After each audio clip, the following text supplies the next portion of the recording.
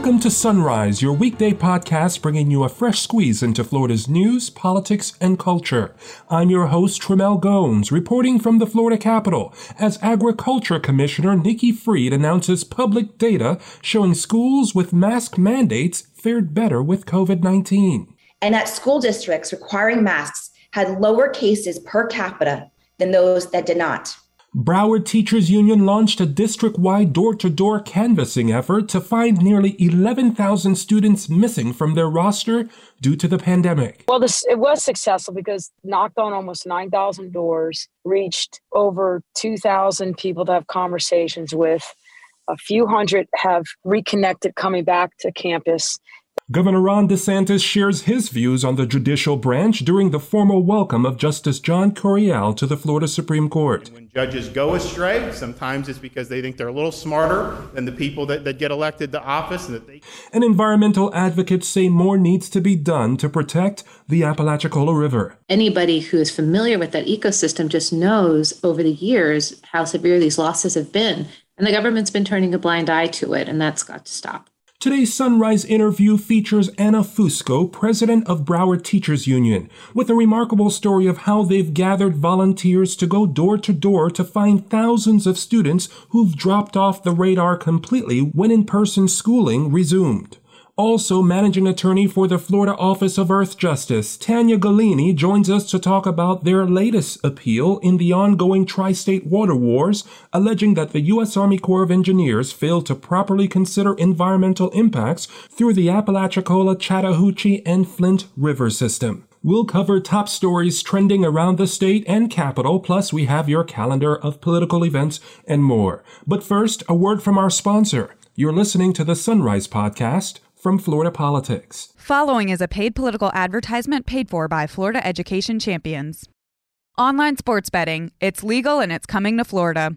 With passage of our amendment next year, any tax revenues collected are required to supplement the Florida Educational Enhancement Trust Fund. Hundreds of millions of dollars in new revenue for students and teachers, with more choices and competition for Florida consumers. Be a champion today. Learn more and request your petition at floridaeducationchampions.com. And now the top stories on Sunrise for Friday, October 8th. It's National Hero Day and National Pierogi Day. Get with it. On this day in 1966, the U.S. government declared that LSD was dangerous and an illegal substance. And in 2004, American domestic lifestyle guru Martha Stewart reported to a federal prison in West Virginia to begin her 5-month sentence for insider trading. Now, why is that here on this program? It's Friday. On Thursday, Florida Agriculture Commissioner Nikki Fried released and discussed data that she said Governor Ron DeSantis' administration has worked to block. This is indisputable evidence, as if we already didn't know, that masks work. The kids are safer wearing masks in school during this pandemic, and that school districts requiring masks had lower cases per capita than those that did not. Fried said that the 5 largest school districts in Florida requiring masks had an average of 0.48 peak cases of COVID-19 per capita. She said the 5 smallest school districts, none of which required masks, had an average of 3.51 peak cases per capita, over 7 times higher. Meanwhile, the Florida Board of Education voted to sanction 8 counties for defying the Department of Health rule that banned local mask mandates requiring a doctor's approval to opt out. The board approved a recommendation from Education Commissioner Richard Corcoran to dock the annual salaries of school board members in Alachua, Brevard, Broward, Duval, Leon, Miami-Dade, Orange, and Palm Beach counties. They were all given 48 hours to comply. Our first Sunrise interview today is with Anna Fusco, the president of Broward's Teachers Union, which embarked on a unique grassroots campaign to find up to 11,000 missing students who became lost in the school system due to the pandemic. Students who have not returned to campus in person, nor have logged into classes virtually. Anna Fusco, tell me about what has been going on in your area when it comes to really finding students that have been lost pretty much due to this pandemic, in the sense that they were attending school and now they are no longer attending school. What's been going on there? Broward County Public Schools saw a trend after, 5 days have passed, the students should be showing up to class, 10 days have passed, and they, grew concerned. They're enrolled, or some of the ones that have been enrolled and then just haven't physically shown back up to school. So they had sent emails, they have sent letters, and then they did a strong phone call canvassing of actually calling the families of the students that did not return to, let them know that we've been back, we've been ready, we want you back on campus 100% face-to-face, sharing all the safety protocols of what we have been doing to make sure that they know that their child comes back on campus. We're making all of these protocols and precautions to keep them safe, from contracting COVID, and getting really high quality education from certified educators and support staff. And it was a good reach, but our new interim sup wanted to do more.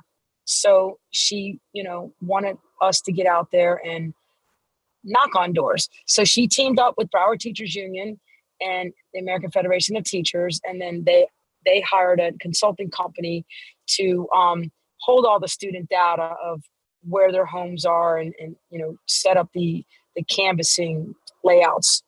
And Broward Teachers Union gathered up 500 volunteers to go out on a Saturday and a Sunday with 3 shifts to knock on doors so we can mix with the community. We can actually show the families that, hey, we're educators, we care, we want your child or your children back on campus 100%, and try to answer any questions that they may have had to needed to be answered to get back onto campus. And we wanted to understand, why they weren't coming back, and with the plethora of answers of why they weren't coming back, and connecting with some that I didn't realize, and I am going to come back.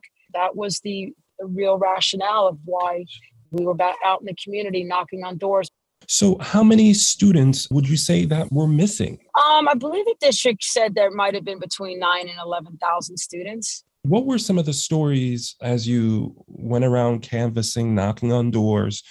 What were people saying as to the reason why that they weren't back on campus? Various. Some they moved. The people that now lived in the house said that this group no longer lives here. That was one. Some had some concerns about actually physically being on campus because of COVID is still happening. And, we explained to them that doing the best we can with social distancing, there's a mask mandate.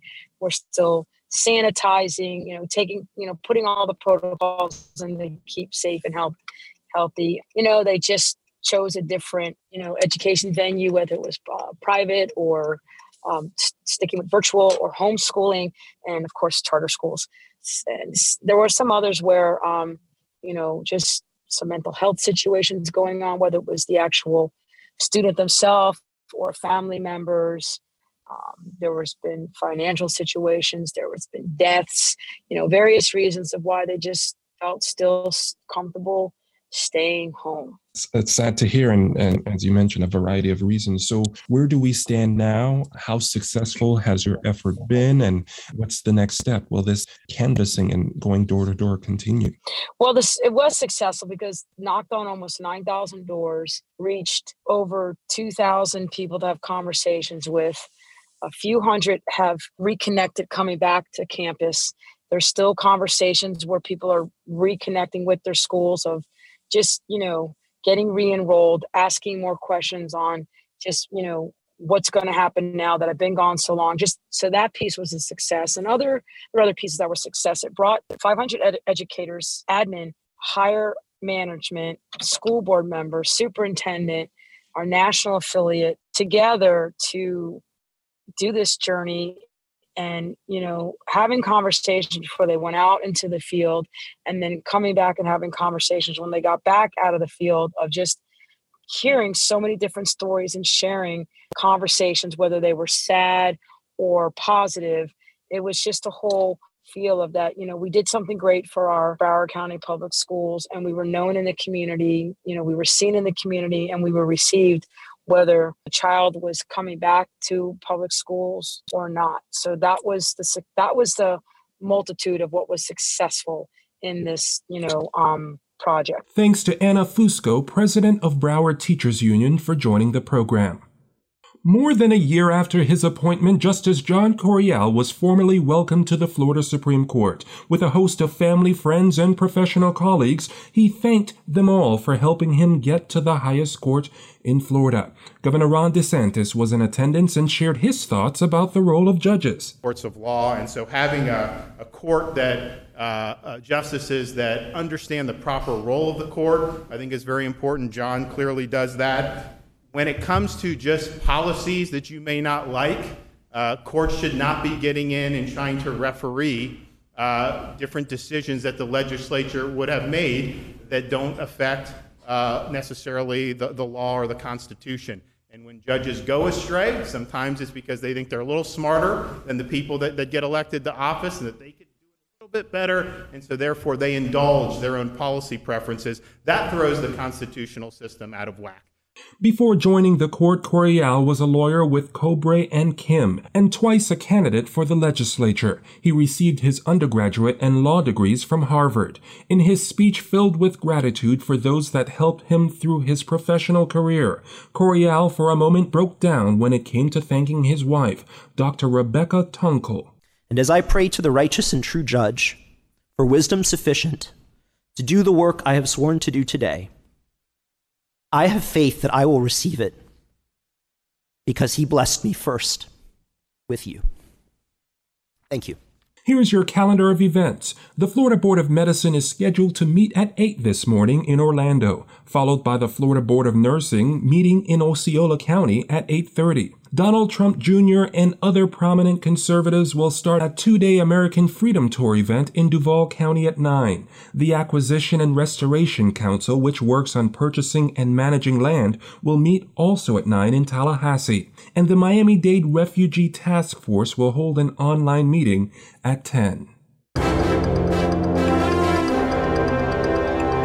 Earthjustice is filing an appeal to challenge the Army Corps of Engineers' management of the Apalachicola River. Managing attorney for the Florida Office of Earthjustice, Tanya Galini, is here to talk about their ongoing lawsuit in the Tri-State Water Wars. All right, good morning, Tanya Galoni. Welcome to Sunrise. I understand Earthjustice has filed an appeal to protect the Apalachicola River. What is this all about? Sure. Well, this is about how much fresh water is reaching the Apalachicola River and as a result, reaching its floodplain and its bay. This is one of the most important biodiverse areas really in the Northern Hemisphere. And it's been starved of freshwater flows for years and years. And we've seen the consequences of that. So the case is about making sure that the federal government is meeting its legal obligation to measure the impacts that its actions are having on that ecosystem before it decides how it's going to move, how it's going to control the freshwater flow moving forward. So put it in context. How long has this case been going on, or this issue? How long has it been an issue? And I guess we're seeing through this appeal that you're dealing with that it's nowhere near a solution. That's true. And it's been an issue for decades. You know, this has been a battle among 3 states. Alabama, Georgia, and Florida are all affected by how the Army Corps of Engineers controls the flow of water through this river system, which starts in Georgia and goes down the Georgia-Alabama border and then ultimately flows into Florida. And so this has been a long-standing issue. There are competing demands on the water. And it's about, making sure that fish and wildlife are not cut out of the equation, that the government is really looking at those impacts, because it's not just about biodiversity, but about the communities that are impacted as a result. We've got major fisheries and oyster fisheries that have suffered just devastating losses, and the sources of revenue for those communities have been really decimated. And so, it's about making sure that when those decisions are being made about how that water flows, that those communities and that ecosystem is not being left out. So much so that it's been called the Tri-State Water Wars, because this has been going on for so long. Absolutely right. Absolutely right. And it's been up and down through the courts, and I think that there are just pieces that are still left to be resolved. And the biggest piece from our perspective is the impact on the Apalachicola, which is sort of, have been treated as an afterthought. And the government has just not adequately analyzed what has happened to that ecosystem. And the evidence is there. Millions of acres of floodplain trees lost. The collapse of the oyster industry, those impacts, the abundance of the bay. Anybody who is familiar with that ecosystem just knows over the years how severe these losses have been. And the government's been turning a blind eye to it, and that's got to stop. In a perfect world, what would bring an end to this war? What would correct the issues to make all three states whole, or at least be able to reach a compromise? Well, we don't represent the state, so it's hard to say what the state might say in terms of reaching a compromise. But I would say that, the timing and the amount of fresh water that reaches the Apalachicola has to be taken into proper account. And so, yes, there are other interests, there are competing interests, but you can't leave out the interests of an entire region, an entire state, and those particular communities that are impacted.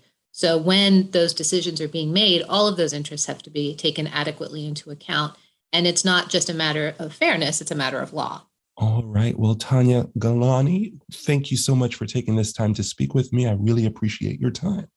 Thank you. And finally, as you jumpstart your day, thanks for tuning in for today's Sunrise. I'm Tramel Gomes at the Capitol, inviting you to join us again next week for a fresh squeeze into Florida's news, politics, and culture.